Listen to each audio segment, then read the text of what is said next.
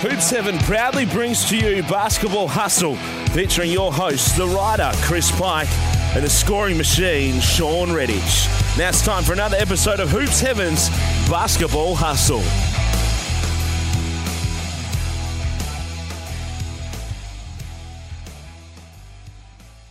Hello and welcome to the latest episode of Hoops Heaven's Basketball Hustle. And all of a sudden, this time last week when we were doing our last show, we were looking forward to the two game threes of the NBL semi-finals, and now we're in the middle of a grand final series. We've had grand final game one between the Perth Wildcats and the Sydney Kings. It was a cracker. It went right down to the last second. So we've got plenty to talk about on this week's show here on Hoops Heaven's Basketball Hustle. So let's get straight into it. I'm Chris Pike, your co-host, but Sean Redditch, the man in the centre of it all, the Perth Wildcats legend, the four-time championship winner, the scoring machine. Thanks very much for joining me once again. Thanks, Pikey. Grand final time, best time of the year. Let's get into the show. Does it still get you excited to be at this time of year? You had to wait a long time to play in a grand final for the first time. Once you then got there for the first time, you pretty much played in a grand final every season for the rest of your career. Does it still get your energy up and about? Oh, yeah. There's another level when you get to that grand final. There's, a lot more interest within the team or walking around town. You're getting people asking, congratulating you, and people just want to be associated with winning and want to see teams succeed and win. So, especially in your community and your friends and family and everyone, just kind of, there's a little bit more notice around it and a little bit more buzz. So as great as the Red Army and I guess RAC Arena is during the regular season, it takes it to a whole nother level come finals time. And as a player, you feel that and you know that. I mean, you know that your season is on the line and you go into a game with those pressures. I guess it's the team that can handle those pressures the best is the one that's going to be able to succeed. And as we sit here right now, we're one game into the grand final series. We see the Perth Wildcats lead 1-0 over the Sydney Kings with game two to come this Friday night at RAC Arena. Is the series where you expect it to be, and are the two teams in the grand final that you expected to see? Well, I probably wouldn't have been surprised to see Melbourne in there, and Cairns definitely had their chances. I thought they played fantastic, probably just ran out of gas a little bit at the end to get them back into that game in game three. So probably the two best teams are there. I thought Sydney wasn't playing their best basketball, but they did enough to get over the line and get that important game three win. So it's and then going in, I actually thought Sydney Kings were going to get game one just because they're playing at home, the emotion of the grand final, and the Wildcats having to play on Thursday night travel and playing away. I just thought it was going to be a lot, but credit to the Wildcats for getting that game one. But it was a game that lived up to grand final billing and what you want to see come this time of year. Absolutely. Now, let's go back to last Thursday night. We had the two game threes of the semi-final series. First up, we were in Sydney for the Sydney Kings and Melbourne United, and it was going to take something remarkable from the Kings to turn around what had happened only 3 days earlier when they lost by 45 points in that game two in Melbourne, but they were able to do it. It wasn't pretty. They ended up winning 89-87. They had to come from behind. Melbourne looked like they were going to run away with the game at a couple of periods there in the second and third quarters. Chris Goulding caught fire in the first half. He had 19 points. Didn't end up scoring in the second half. It went right down to the wire. There's a couple of mistakes late from Melbourne which hurt, and there was one point where Chris Goulding had the ball knocked out of his hands. It came off him. He could have grabbed it to stop it going out of bounds, but he didn't. The ball went Sydney's way. They got possession, and ultimately, with time running out, that proved to be the final sort of possession of the game that decided the result, but there was plenty more that went into it before that. What did you make of the game if you've had a chance to either see it live while you were preparing for Thursday in Perth, or if you've had a chance to catch up on it since? Yeah, well, I was really trying to watch it live. I was hoping RAC Arena would put it up on the board, but they wouldn't. I was trying to run around. The internet wasn't working. My phone, there was too many people logged in on the Optus network, I think, and so I couldn't watch it live. I was asking people for updates. Saw a little bit of it afterwards, and I just thought that the Sydney Kings, they did enough. But I guess if you're Melbourne United, you're kicking yourselves from that game one. When they had that game one pretty much sealed, 16 up with 6 minutes to go, you're going to be hard to lose that one. That's the one that if I'm Melbourne United, that's a hard one to swallow, to lose that. They had their chances. I thought, going to changing up the lineup. We talked about that in the show last week. I thought Will Weaver needed to make that change, bring Xavier Cook off the bench. He's more suited at that 4-5 than in the starting lineup in the 3. And Newley came in. He played pretty well, and I thought that kind of helped change things a little bit. You need to do something. You lost by 45, so obviously being at home helped, and they did enough that sometimes it's not going to be pretty, but they got the job done. You picked it. You thought Sydney would be able to turn it around. What made you confident that after such a poor game 2 and even a poor game 1 outside of the last 5 minutes, what gave you confidence they could still turn it around? I just know playing at home in an elimination game 3 is the toughest from our opposition point of view. I mean, the crowd is so into it. You make any big play, and all of a sudden that play's magnified 2 to 3 times because of the crowd and the adrenaline that you get from that. So I just found it always really tough in an elimination game. We don't see it very often in the NBL. Which is kind of why I always feel like if you're going to win a series, you got to get that, especially when you don't have home court advantage, you got to get that game 1, because then you really put the pressure on the other team. And that's the kind of one I just think going in an elimination game, it's always tough. And that's why I picked the home teams there. Even though Melbourne United had smacked Sydney Kings by 45 and just a few days earlier. Then we went to the game 3 at RSA Arena, the Wildcats and the Taipans. This one was much harder to predict just because of how tight the series had been up until that point. It was a tough game to predict what was going to happen for most of the way as well. Remarkably, we saw Bryce Cotton and Cam Oliver both scoreless for the entire first half. Obviously, Oliver changed that in the second half, had 20 points and gave Cairns a sniff, but ultimately, I think Nick Kay and Tariko White, they were the differences. From a Wildcats point of view, you needed Tariko to step up at some point, and he did it in game 3 in an elimination game, 26 points, including his fourth quarter. His fourth quarter was what sealed the deal, and Nick Kay was outstanding all night. And at the start of this series, I thought that was the one matchup that really scared Cairns, because Oliver would have to spend time up against Plumlee. It left Majuk Deng to have to watch Nick Kay, and I thought it would end up hurting the Taipans, and it really did, because Kay ended up with 24 points, 12 rebounds in that game 3. Again, it was a possession game. 16 offensive boards for the Wildcats proved to be massive as well to give them extra shots, and that's why they won the game. But it was a brave fight from the Taipans once again. But ultimately, if you take more shots than the opposition, you're going to win more games than you'll lose. Yeah, I just think the little things got the Wildcats over the line. I thought Mitch Norton made some big plays in that fourth quarter with rebounding, and the fact that I think Mitch Norton and Damian Martin made some good adjustments that probably don't go noticed in the stats. But, always going and getting those rebounds, if they're not going to guard you, if they're going to go double team Bryce Cotton, which what they were doing, and credit Cairns, I love their game plan on that. And, they were able to stop Bryce Cotton. Basically, almost 6 of the 8 quarters of that, 10 of the 12 quarters of that whole series, 5 points. And for the Wildcats to win, 5 points from Bryce Cotton is a heck of a job by Cairns and DJ Newble, especially, but they made those adjustments, and it just felt like I was watching the game sideline. Both teams were exhausted going into that last 2 minutes. They just made some uncharacteristic errors.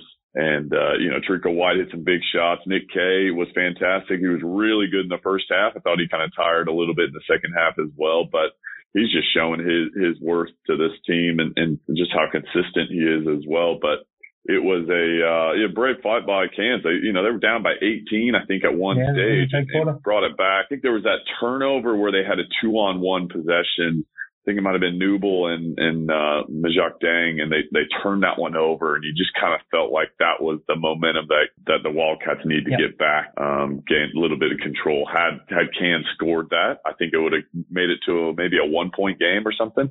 I think that might have been when it was 5 points, so they would have brought it back to 3. So brought back to one possession.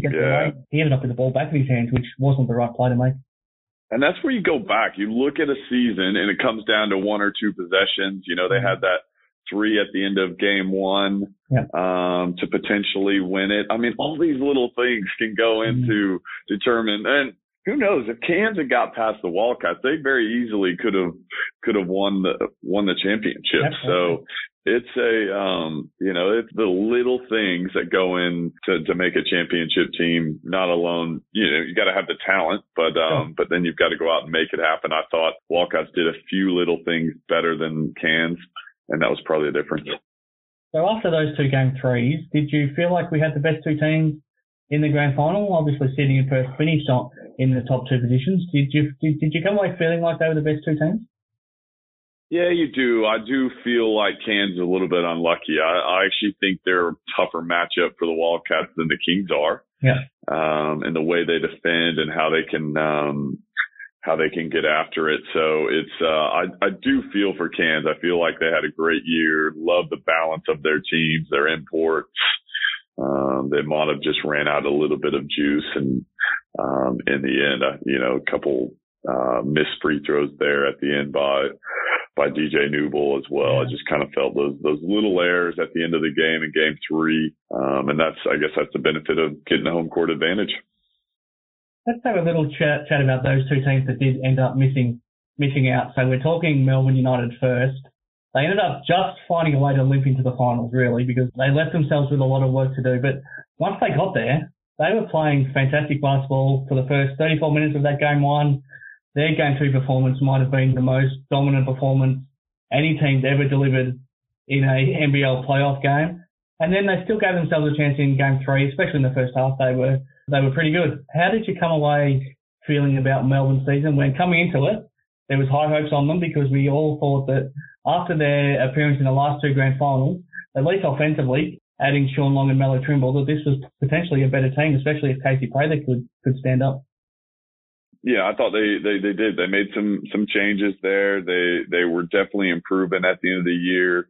To me, their issue was always on the defensive side of the ball. Having that commitment. Obviously, Chris Golding is a great offensive player, and I thought he's improved defensively, but that's not his strength. Yeah. And I just thought they probably had too many guys great on the offensive end and okay on the defensive end. And, that's why they were giving up 100 points a game. It seemed like on a weekly basis. So I think they've got to look at it find that right mix of guys that can defend and create havoc, but then also put some points on the board. So I didn't think they probably had that correct this year. As much as I love Sean Long, you kind of got 2 guys there, Melo Trimble, that are pretty offensive orientated.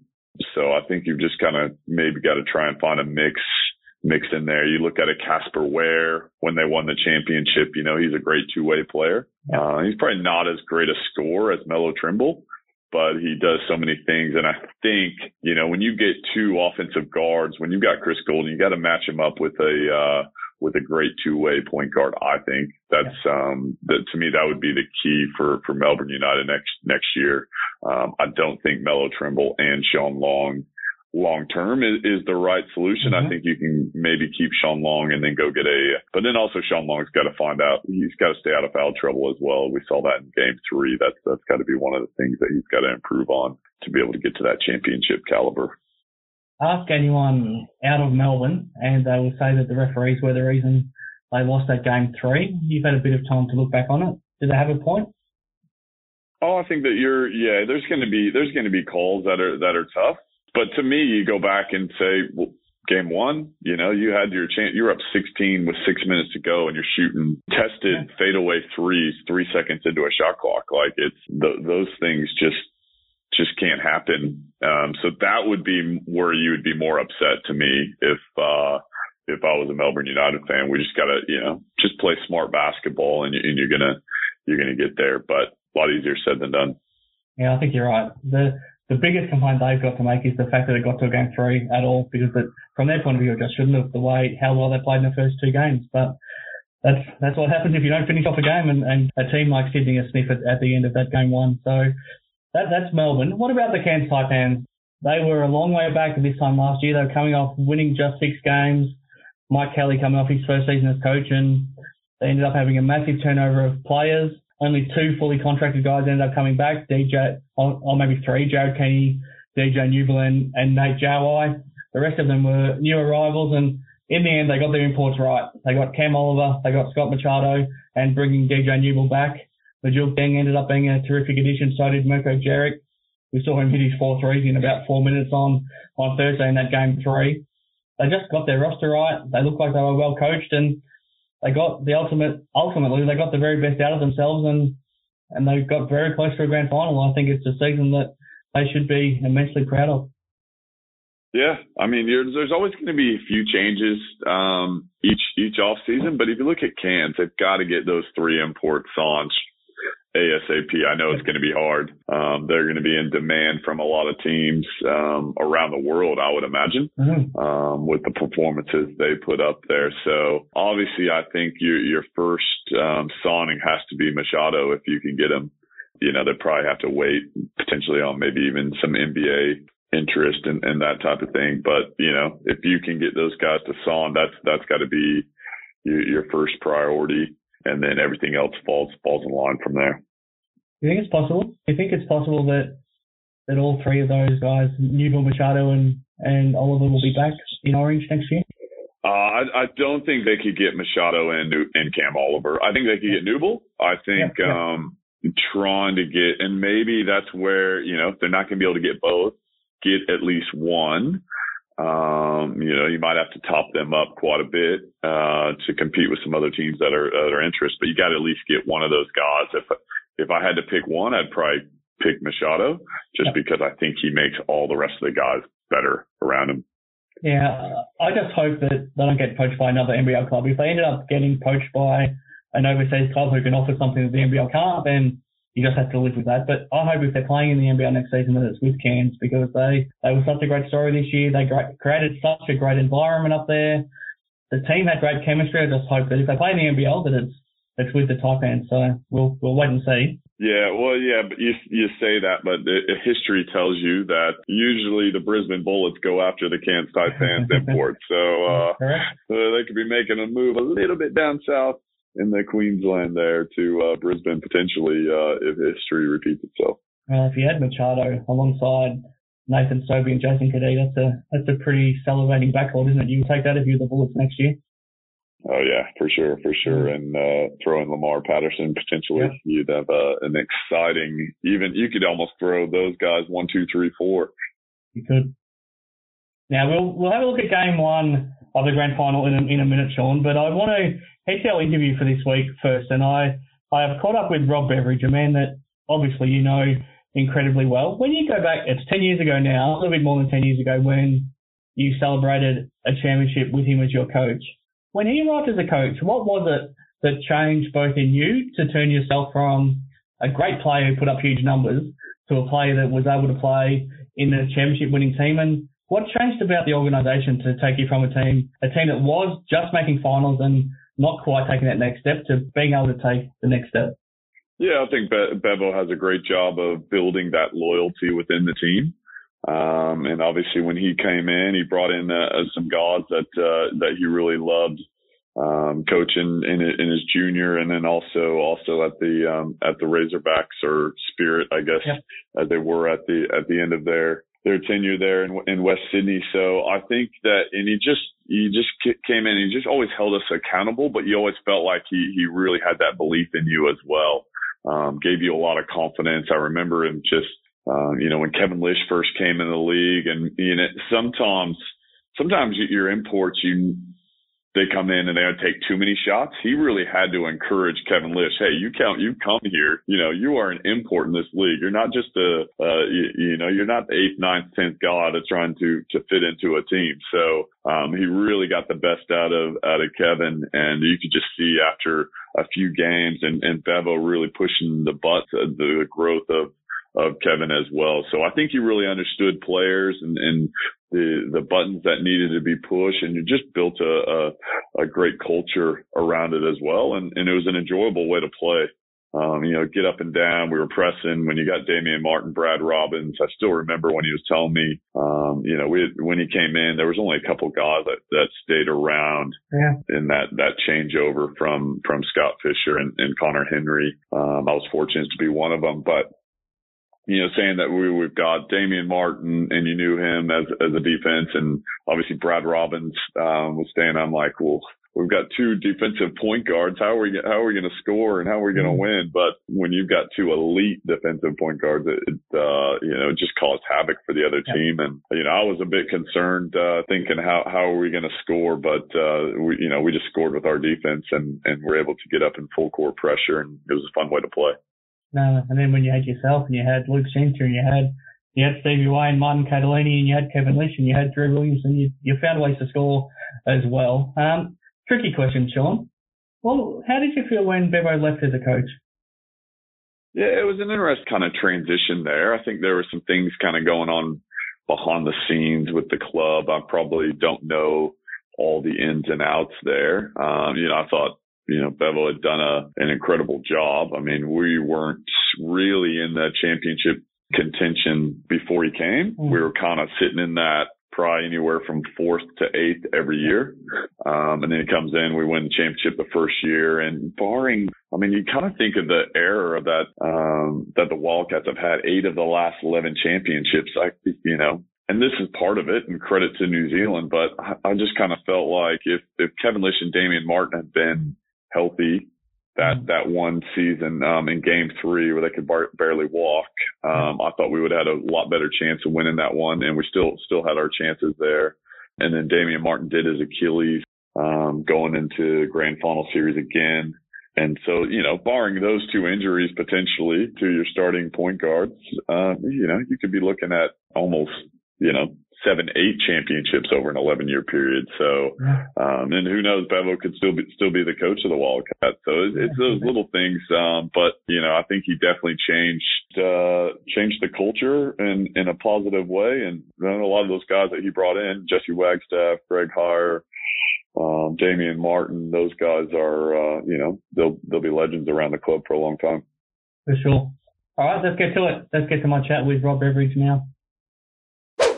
Okay, very honoured to be joined by a guest. Probably, we're on episode 20 here of Hoop 7's Basketball Hustle, and this guest is probably 20 shows in the making, given the history that he's got with both me and with Sean, obviously. So let's not waste any more time. He's one of the greatest basketball coaches in Australia, not just the NBL, but for everything that he's done right throughout his coaching life. He's a basketball legend in Australia. That's not put any finer coating on it. Rob Beveridge, thanks very much for joining me. Thanks, mate. That was a nice introduction there, and very, very humbling. Now, a lot of people have seen you on the sidelines, whether it was at the Razorbacks, at the Sydney Spirit, at the Wildcats, and most recently at the Illawarra Hawks, but you've been missed the last 12 months. Can you fill us in on what you've been up to? Yeah, so I finished up with the Hawks back in March last year at the end of the season, and to be right to the point, I was burnt out. Yeah.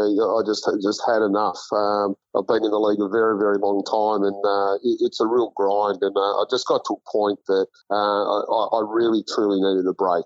And it was, I was off contract, and it was time for me to move on. You just, the writing was on the wall. You saw everything. It was time to move on. So I took about 3 months off, and I always knew I was leaving at the end of the season. So I budgeted financially to be able to make sure that I could pay all the bills and stuff like that. And I'm very lucky I've got a wonderful, supportive wife and family and stuff like that. So really, I almost did nothing. Just had to get away from everything to do with basketball, and became like a stay-at-home dad, and worked around the house. And we bought a house here in Wollongong that we renovated, so I did a lot of work there, and really just became a house dad, and started doing the cooking, the cleaning, and the ironing, and all of those things. Not very well, but I got in, and so my wife she's the one that went out and did all the work, and she carried me, which was absolutely fantastic. She probably carried me most of my life, but it was good just to have that break. And so that was probably around 3 months where I was just around trying to, physically, mentally, and trying to re-identify who I was and things like that, which was great. And then I was lucky enough to be appointed head coach of the World University Games team. Yeah. So I took the team away over to Italy, and that was just incredible. Just worked with tremendous staff and great players and good team. We had a lot of fun. We got in and we ended up winning a bronze medal, and we're actually only off 1 point off getting to the gold medal game. So that was just an amazing experience, and it probably gave me the love of the game back a bit as well. Because as I said, the NBL, I've had a wonderful career and things like that, but it can become a grind. And you do, at times, you need a break. And it happens to a lot of coaches, and I needed to do it. But just having time off, going and coaching the national team really sort of energised me. And then after that, I started my own, if you want to call it business. But I identified a region in Western New South Wales, particularly the drought-stricken areas, that they're probably neglected is not the word. They're just not serviced. It's such a big state. There's not enough resources. So I started working in the western regions of New South Wales, started running camps in Wagga, Griffith, Leet, Dubbo, Narrandera, West Wyalong, Orange, a whole region out the west. So I sort of did road trips most weekends. I'd be driving in the car and just working with young kids under 12s, 14s, 16s and 18s and really just getting back to grassroots. And it was just wonderful just to go back and teach the game again when you didn't have to deal with everything from the professional players to the owners to the sponsors to the fans, the social media, everything like that. Yeah. So it was incredibly rewarding just to get out and work with back at grassroots, and also very, very passionate with coach education. So done a lot of work with different associations throughout New South Wales as well. Even did some stuff in Bendigo and Bunbury. Mm-hmm. So it was good to get back to WA and also I've been working with FIBA for many, many years now, so doing some contract work for them. Although I've taken time off, I've been pretty busy as well. And just like you said, recently through FIBA, you've taken some trips to Asia, including just getting back from Jakarta last week. With coronavirus right now, what's travelling overseas been like? How much is it different right now? Yeah, well, I was only in the Philippines 2 weeks ago, and I was in Jakarta last week. It was really different in the sense that the airports, there's nobody there. It was amazing, and I actually had to fly back via Hong Kong, and when we were on the plane, probably 98% of the people on the plane all had face masks. Everybody had prevented. It was very, very, they had thermal cameras there taking temperature. They had people with little gun type things putting on your forehead to measure your core temperature and stuff like that. So there was a lot of things like that involved while you're in the airports and things like that. But particularly the Philippines and Indonesia, there was probably nobody wearing any masks. There was no real concern about anything over there. People just were going about their business, and people can go and get toilet paper without any hysteria. But it was. It didn't appear to be any problems, and when you really do the research, the majority of the cases, I mean, I know it's a very, very serious case, but particularly where I was in Jakarta in the Philippines, where it's very hot, very humid, there's less cases in there because of the heat factor, where I think the majority of the cases that are happening are in the colder climate and stuff like that. But with saying that, I was very, very conscious, always wash your hands, always have sanitizer solution, and pretty much, you just keep yourself and stuff like that, and try and do as much what you can do with hygiene and as you can. And as I said, it was never, there's no thought process, particularly in Indonesia or the Philippines at this stage. They're very aware of it, but there's no panic, and I think that's a little bit different from here. With saying that, I don't speak their language and didn't watch TV, so that probably helped. I think a lot of us who have been involved in the NBL for a long time would admit that it's just not the same without you being involved as a head coach, and we've noticed that this season. But from your point of view, it seemed like it was just a good time to take a break. Have you taken a break from watching the league this year as well, or have you kept a close eye on things? Well, as a matter of fact, I took a job also working for the Washington Wizards as their NBA scout here in Australia. So I actually did get to see a lot of games because I had to report back on the LaMelo Balls and Hamptons and write reports on all the stars in the league and stuff like that. So I actually did get to a lot of games, but I sort of went under the radar. Sat up the back of the stadium and my little hat, glasses, and moustache on and stuff like that. But it was. I did see a lot of basketball this year, and I watched nearly most games. So although I'm nothing to do with it, I'm still there. I've been behind the scenes watching it, and it's given me a good opportunity to watch what other coaches do more closely, and more players and stuff like that. So it's actually been a pretty good situation not to be involved, hands on, but sort of behind the scenes. Now that we've got to the grand final and we're one game into the grand final series between the Kings and the Wildcats, do you feel like we've got the right two teams in the grand final, or what did you make of the semi-final series? Yeah, look, I think so. Number one, number two. And I think Sydney did a remarkable job of recruiting. There's no question that they've got an enormous amount of talent there, and they have a system of play that obviously has worked very, very well for them to finish in top spot. Obviously, the old team, the Wildcats, they've been there, they've done that. It was one of those things that you could never ever write them off. I always said that from day dot, and I was lucky enough to coach for many years, and you know the culture of the club, they're winners. You've got, Bryce Cotton's the best player in the league, and then you've got the best glue player in Australia in Nick Kay. He just does everything, and of course you've got the leadership of Damo and the experience of Jesse. So you've got a lot of pieces there. And some talent. So to me, probably the two best teams are there, and it's right now it's going to be a hell of a battle. Yeah. When you watch a series like this and you have a look at the amount of guys that you've had such a huge impact on, if you have a look at Damian Martin and Kevin Lish, Jesse Wagstaff, even Andrew Bogut and Brad Newell, if you go back to that MU's team, obviously Nick Kay and Mitch Norton as well. I'll probably miss some guys there as well. You must take a lot of pride in what you've been able to achieve as a coach to help these guys get to the point of their careers that they have. Yeah, I think that's probably one of the great things about coaching is the influence that you have on people's lives. It's one of those things that, I would have loved to win more championships. It would have been absolutely incredible, but sometimes shit happens. We had injuries a couple of times with Damo, and you sort of look back and if he wasn't injured when I was coaching, we would have won another 2 championships and stuff like that. But it's just amazing just to watch the journey of these players. That Damo's 35 years of age now, and at the end of his career, and to watch him go from where he has, he's married, he's got kids, and that's the whole thing. It's like a circle of life type thing, and to be part of their lives for such a long period of time is probably the best part of coaching is the friendships that you make with the players, particularly after they've finished playing.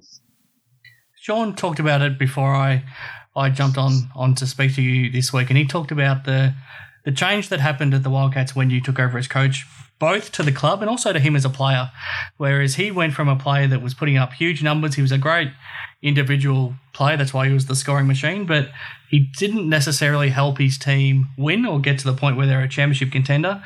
But also the club at that time were a team but they were in a rut of finishing between 4th and 8th and sort of being a quarterfinal, semi-final type team, but not a genuine championship contender. I mean, when you go back 11 years now, how were you able to turn Sean Redditch into one of the great winners the NBL's ever seen? And how were you able to, you deserve a lot of the credit for this era of the Wildcats. How were you able to begin this winning era for the Wildcats?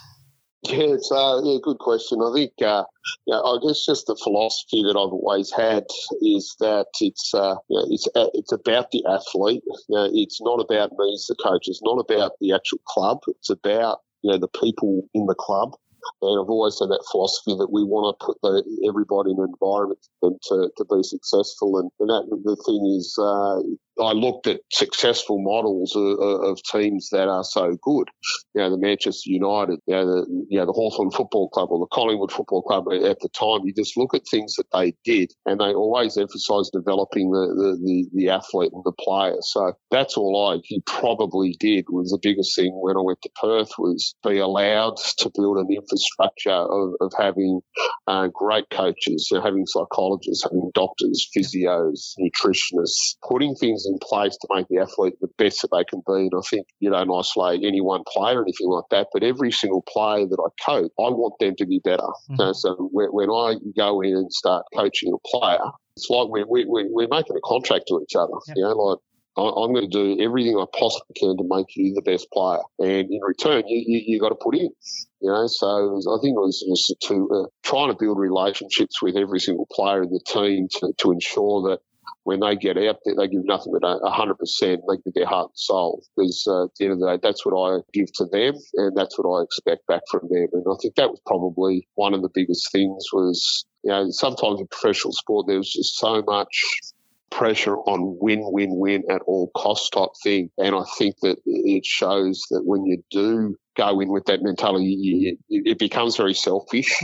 It becomes all about you, and there's a fear factor that if you don't perform, you get fired. And really I tried to eliminate the fear factor that as long as you go out and do your job to the best of your ability, you'll keep your job. My job is to make you better.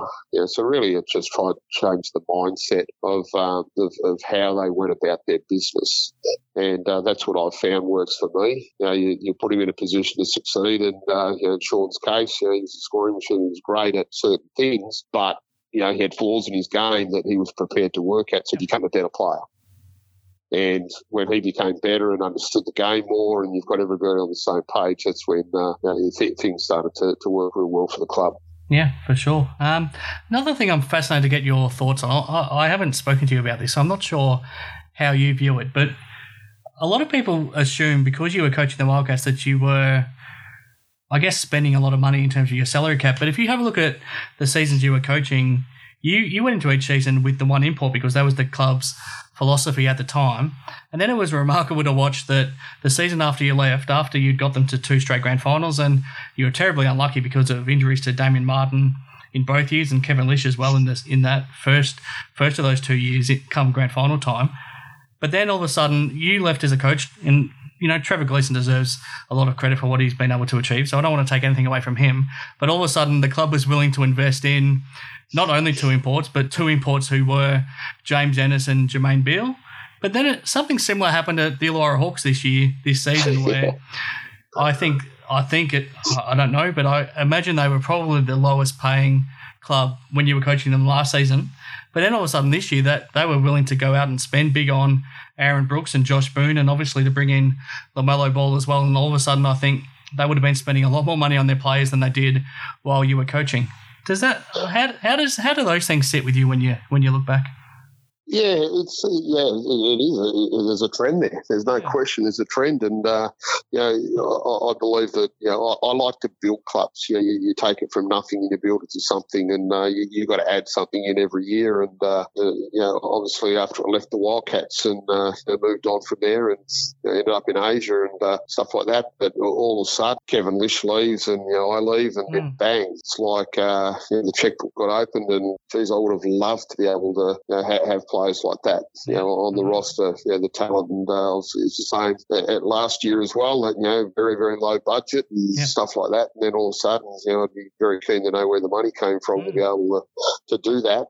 But, I guess, it is what it is. I've no regrets. I know that, I gave nothing but my heart and soul and did the best that I could to develop the players, the club. And you always want to hand on the club to the next person that takes over in a better position. And I've got no doubt that I did that with Perth and I did that with Illawarra. So really it's up to how the coach has done it. And Trevor's done a remarkable job. There's no question that you had the core group there, a bunch of winners that can get it done. And then you add a couple of superstars in, and you're driving a Ferrari, and he's done a wonderful job of driving it. He's done that. He's won championships, and all credit to him. Yeah, I mean, I mean, I guess I just wish that you'd had a good run at some point where your team didn't get key players injured at the wrong time, and you also had a club management behind you that was spending the money that they've spent since you were there while you were coaching. And I guess you had at least one season during your career where you were actually driving that Ferrari that you talked about. I just think you've got the absolute best out of every team you've coached. I just wish you had that chance, and maybe you still will one day. I mean, you certainly got plenty of time left. Yeah, who knows? He said, I did what I could do at the time under the circumstances, and he said, walk with my head held high, and know that I did a great job there and all the best I could anyway. And I guess one of my, obviously, when you look at regrets, is that we didn't win more championships. I kick out and go, and I know absolutely hand on heart that if Damien Martin hadn't snapped his Achilles and hadn't done his ankle and the list wasn't injured, that we would have won those championships. Yeah. And, we were pretty confident within our group. But you go in, one hand tied behind your back in the grand final series with little prep, and might sound like an excuse, but I know that Damo's proved that he's one of the greatest leaders of men, and he's won. He might win his 6th championship now, and I just wish that I could have been part of more of it. No, I don't think it's an excuse. I think it's just reality. I mean, even go back to 2011, Sean had his injury that could have ended his career. That happened mid-season. If you have Sean come finals time that season, you probably go back to back, and you never know what happens from there. But I mean, away from basketball, Bevo, everyone knows that family's everything to you. What's it like now, knowing that you've been able to have such a successful marriage for so long, but you have a look at your kids now and they're grown up. I mean, I remember meeting you and your family 11 years ago when you first came to Perth, and now I see your kids and they're all grown up. What's it like being a husband and a dad and seeing your family grow as they have? Yeah, that's amazing, and I could not be a basketball coach without my family. There have been situations where we sit down and my kids say to me, "Dad, this is what you do. You are a basketball coach." You sort of think, "Oh no, it's time to move on," and blah blah blah. And then like when the Wollongong job came up all those years ago, it was something I swear I did not want to do it. Yep. Didn't want to do it. So, no, don't want to touch it. But my kids sat me down going, "This is what you do. You go in and you take something from nothing and build it," and stuff like that. So they give me the confidence. They give me the green light to do that. And, I've been married 25 years now to an amazing woman. She keeps me honest. She keeps me level-headed. As I said, when I finished up, I'm the one at home that is attempting to do the cooking, cleaning, ironing, kids drop off, pick up, all of those things. So she keeps me honest, and I've got a very, very, very small circle of friends. It's really important that you keep your circle small, because in this industry, it's been really, really interesting. Everything from when I was coaching West Sydney that folded through to then you're the Wildcats, and then you're with the Hawks. A lot of people come out of the woodwork and they want to be your mate.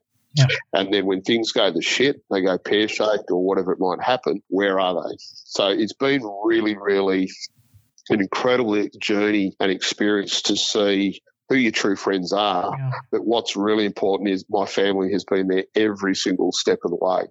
And, I grow up and my son's only 22. He wants to be a basketball coach. He's done a wonderful job. My daughter's 18 at university and, kicking goals, and then my 14-year-old, he's a hooper, and so I've got an amazing family that allows me to do what I do. And right now, I've had a good 12-month break.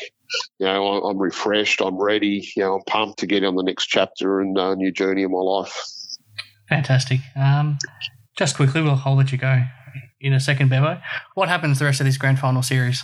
Yeah, look, I thought that Sydney, having home court advantage, we're going to win 3-2. Mm-hmm. but I'm telling you right now, I think it's reversed. I think the Wildcats hung in there enough. I just thought that Kings, they had their opportunities, they're up by 11 and put it to bed, but the thing is, the Wildcats know how to win. Yeah.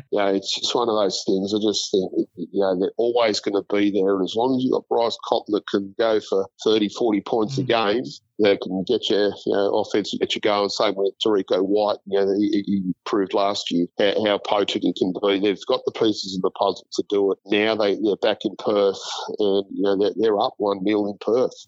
So the pressure is going to be on Sydney to win back that home court advantage. And right now it's going to be very, very tough. And but having this week break, I think, is going to probably help both teams. And I know what it's like in Perth. The travel over there is difficult. The Red Army is incredible. It is probably one of the most intimidating arenas in Australia. So I think Sydney are up against it at the moment. We'll wait and see. I could keep talking to you all day, Bevo, but I do need to let you go. But just touching on what you mentioned before about finding out the people who I guess are your true friends, and I guess from my point of view, I can probably count on one hand the people who I know are genuine friends and people who would only talk to me if there's something in it for them. And you've always been a great friend of mine, a great supporter of mine.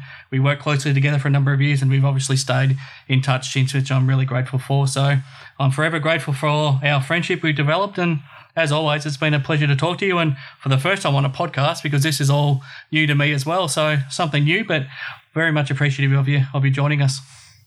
Thanks, Pikey. Absolutely love chatting to you anytime, mate.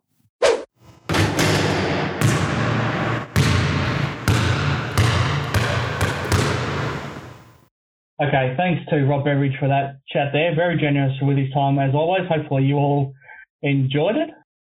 Sean, let's move on to your thoughts on Game 1 of the Grand Final now. It was only a few days after Game 3, but I feel like we didn't need to wait any longer. I think moving from a Thursday to a Sunday was a fair enough amount of time in between games. What were you expecting to happen going into this Grand Final series? Yeah, well, I thought Sydney was going to get Game 1. I thought it was going to be tough for the Wildcats playing on the road. Looked like they were in control. That three, I think it was Clint Steinel hit at the end of the third quarter. It just kind of felt like it gave the Wildcats a bit of life, got them within kind of striking distance, and they just kept that scoreboard pressure. They weren't playing great. Obviously, Bryce Cotton was putting up some numbers, but no one else really was shining. But they made the right plays. I thought, Sydney probably. Kevin Lisch got hot there in that third quarter, and we didn't really see much of him later. Bogut was hot in the first half. He wasn't involved in the action a little bit.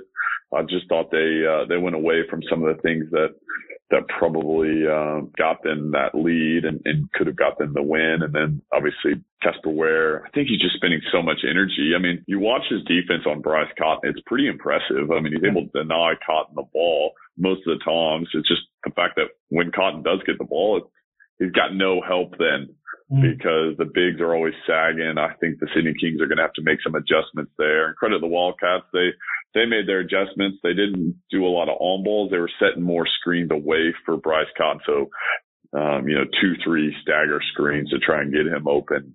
And we know how quickly he can release that ball when the ball gets in his hand. So, they made some adjustments, and Bryce Cotton seems to like to play the Sydney Kings this year in the way they kind of do that drop coverage, almost an NBA coverage type of thing. But when you got Bryce Cotton, you've got to change it up a little bit. I'm sure Will Weaver will make some changes similar to what Cairns probably did from Game 1 to Game 2 and 3. And then it'll be on Trevor Gleeson to make some changes, and his players as well. But no bigger shot in the game than that Damian Martin 3 after, I don't know exactly what his shooting percentage over the last 10 games, but it was probably under 10%. So he steps up, tie ball game, bang, right there in the corner. And those are the type of shots Damian Martin hits. Statistically, that's not the great shot, but Damian Martin knows how to knock down those big ones when it matters. Well, he hadn't hit a 3-pointer since he returned from injury, and he's still only shooting at 18% now for the season from 3. But would have you still encouraged him to take that shot? Did he still do the right thing by taking it?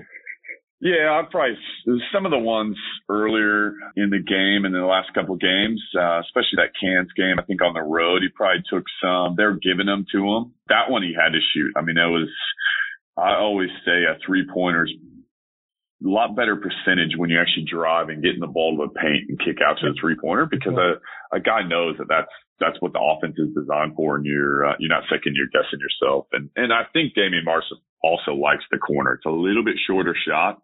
Yep. And especially on that one, shooting with his left hand in that right hand corner is favorable for him as well. I think you're right. I'd love to see the percentages over his career. I would imagine that corner three, he might be somewhere around 30% for his career. I reckon up towards the top of the arc, he's probably closer to 20. So I think you're right. It's a much better shot for him. Now that you brought up Damo, is this the last time we're going to see him? Do you imagine this grand final series will be time for him to retire, or do you think there's a chance he goes on one more season? Look, I don't know. That's I guess ultimately it's got to be a question for Damo. Obviously he's had some injuries the last couple of years. I guess it's just a matter of sitting down with Trevor and the club. And one, I think the question he needs to ask is, does he think his body can handle another full year of NBL basketball? Two, is he committed? Because if as you get older, you actually have to become more committed, because it becomes tougher. So is he committed to put in the work and get the body right? And then three, it's going to be a different role for him. Is he okay with that role? So I think it's just those questions. From my heart says, I love watching Damian Martin play basketball and just the intensity. And even if he's clearly not 100% at the moment, I still think he's got some niggling injuries there, but he will play as hard as he can and give you everything he's got when he's out there on the court. So, from a selfish point of view, I hope it's not the last time we see him, but you also know that it is a real possibility, I think, at this stage. Someone in a similar position is Andrew Bogut, and there was a different looking Bogut, especially in the first half in that game one. Finished with 18 points, 11 rebounds, 3 assists, and a block, and they really went to him offensively in the first half, and he got the better of Miles Plumlee, and I think over the course of the game he still had the better of that matchup, even though, like you said, he was pretty quiet in the second half. Did you like what you saw from Bogut in that game? I like it when Bogut's aggressive. I think he's a much better offensive player than probably gives himself credit for. Sometimes he's just so worried about trying to find that pass and almost looks a little bit almost too unselfish. I think, he made some right plays, and I'd like to see him, be more aggressive. I think the Sydney Kings are a much better team when he's aggressive on that offensive end, because then, guys can't just play off him. I thought Plumlee probably needed to make an adjustment earlier to how he was defending Bogut. I mean, the guy's 7'1". You can't just stand under the ring and think he's just going to miss. It's there'll be some minor adjustments there. And I think Bogut enjoys going up against another NBA caliber center. It's not every day, and enjoys that challenge. So knowing him, he wants to prove himself against the best. And obviously Plumlee's been a starter in the NBA. So it's a good test for him. Same question that I asked about Damo. Given they're at the same point of their careers, basically, they started off in that 2003 MU's World Championship team together. Is this the last season we'll see of Andrew Bogut in the NBL? If I had to say, I would say Bogut's more likely to play on than Damo. Yep. If I had to put percentages on it. But you never know. I mean, he's clearly not but I think, he'll give the Olympics a go. That, considering the Olympics are still going ahead. But that's a story for another day. But I'm not sure. I'm not sure on Bogut. I would say yes, but obviously that, he's got to have those same thought process as Damo does, and just I think it's just more as their bodies can handle it, and they're prepared to go through another grueling NBL season. Okay, now looking towards games 2 and game 3. So we've got game 2 at Perth Arena on Friday night, and game 3 back in Sydney at Kudos Bank Arena on Sunday. If you're the Sydney Kings, what changes do you need to do after game 1 to put yourselves in a championship winning position? A couple things I liked when they went with their kind of small 3-guard lineup. I thought when they had Lish, Sean Bruce, and Casper Ware out there, I thought that they looked pretty tough. All 3 guys could come off the on balls. All 3 guys could shoot it.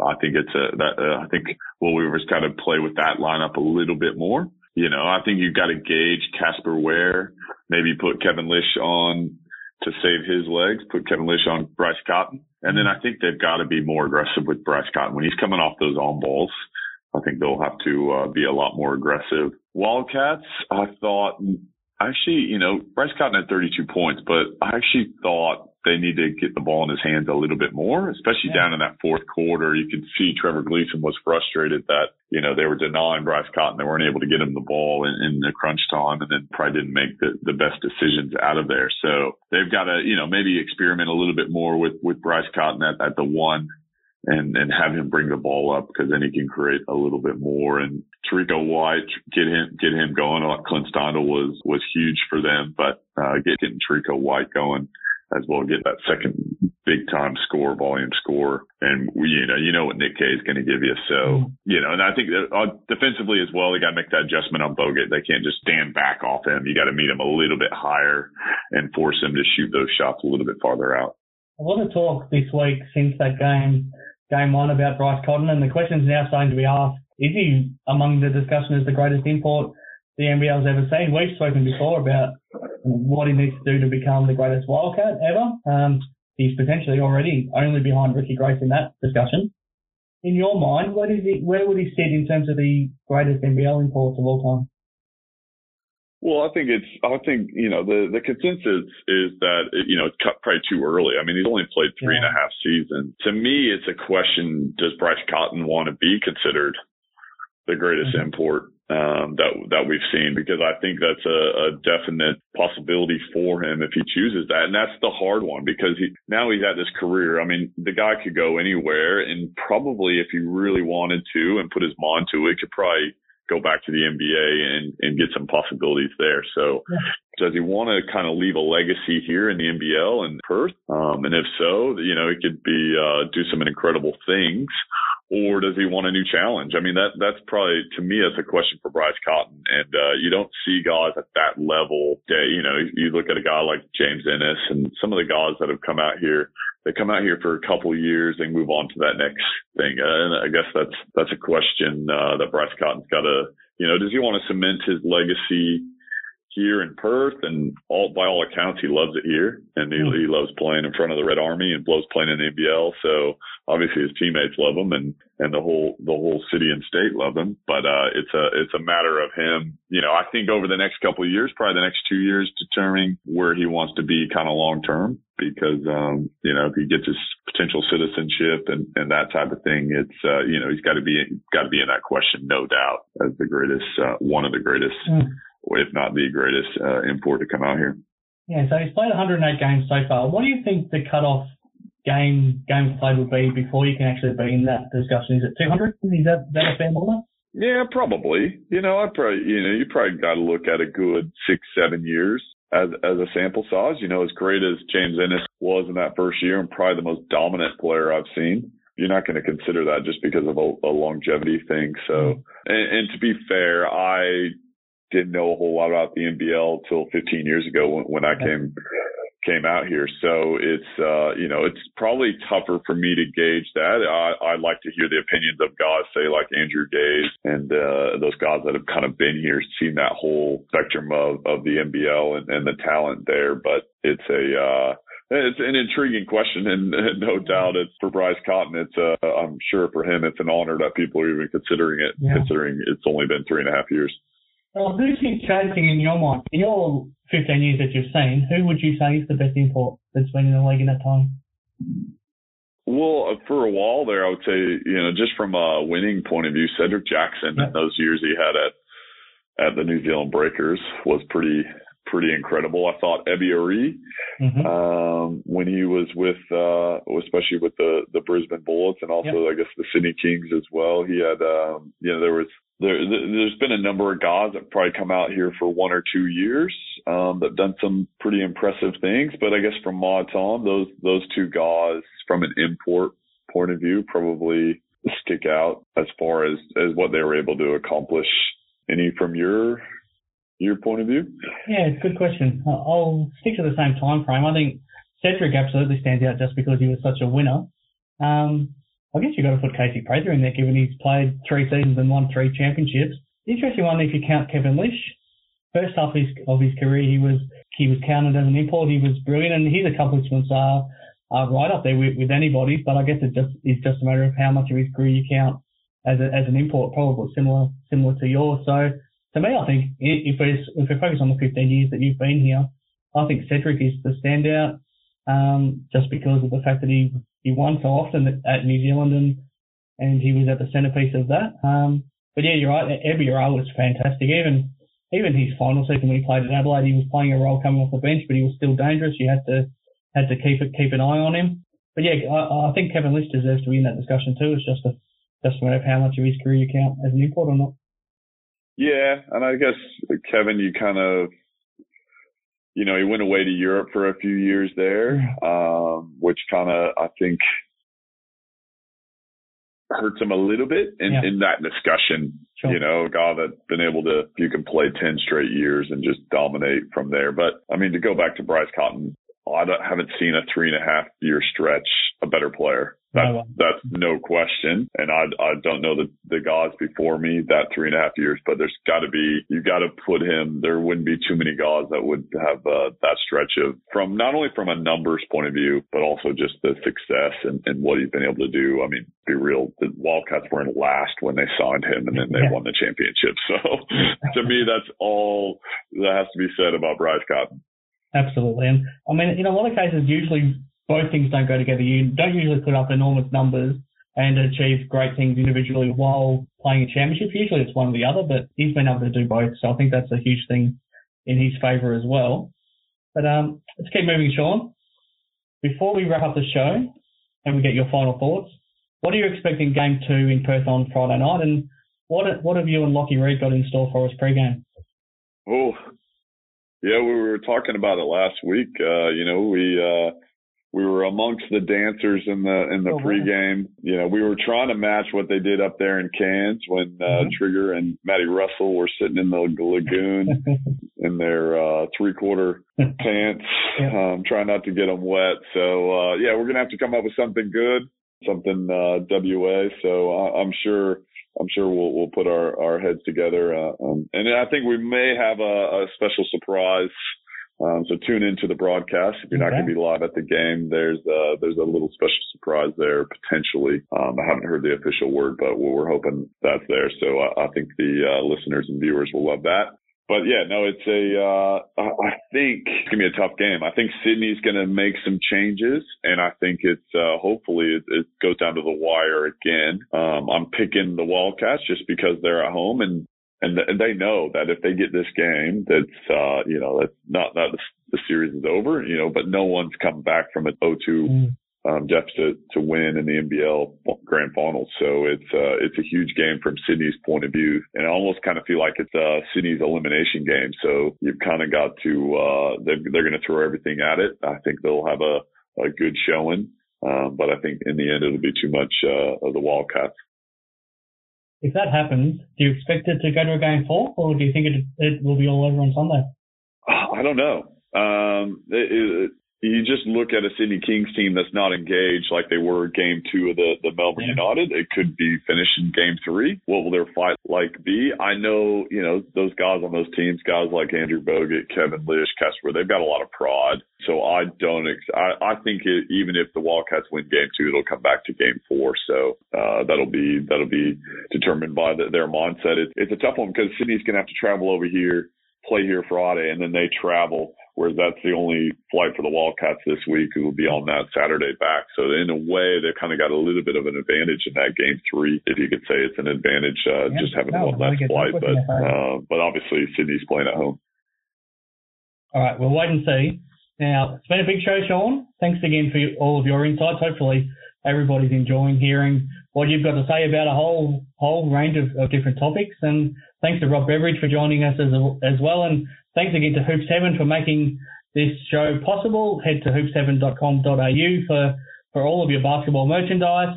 And, of course, get your entries in. Send it to us on Facebook or Twitter or Instagram to win your free set of uniforms from ID Athletic. All we need to see is what you're playing in now and why you need a full new set of uniforms. And we'll pick a winner, which could be as early as next week if the grand final's already over, or it could be the week or two after that. So whenever our last show is, we'll be picking a winner to win that set of uniforms from ID Athletic. So it's been another terrific show here on Hoop 7's Basketball Hustle. Thanks for tuning in. Now, as always, the final word from the scoring machine. Look, the grand final, I think it's going to come down to who can shoot the three ball better. You saw the one game that the Sydney Kings had beat the Wildcats this year. They were absolutely on fire from the 3-point line. So if I'm Will Weaver, I got to play my shooters a lot more. I got to get Didi. I got to get Kevin Lish, those guys a lot more minutes, because I think that's how you're going to beat the Perth Wildcats from the 3-point line. So look for them to try and make the change and get their shooters going.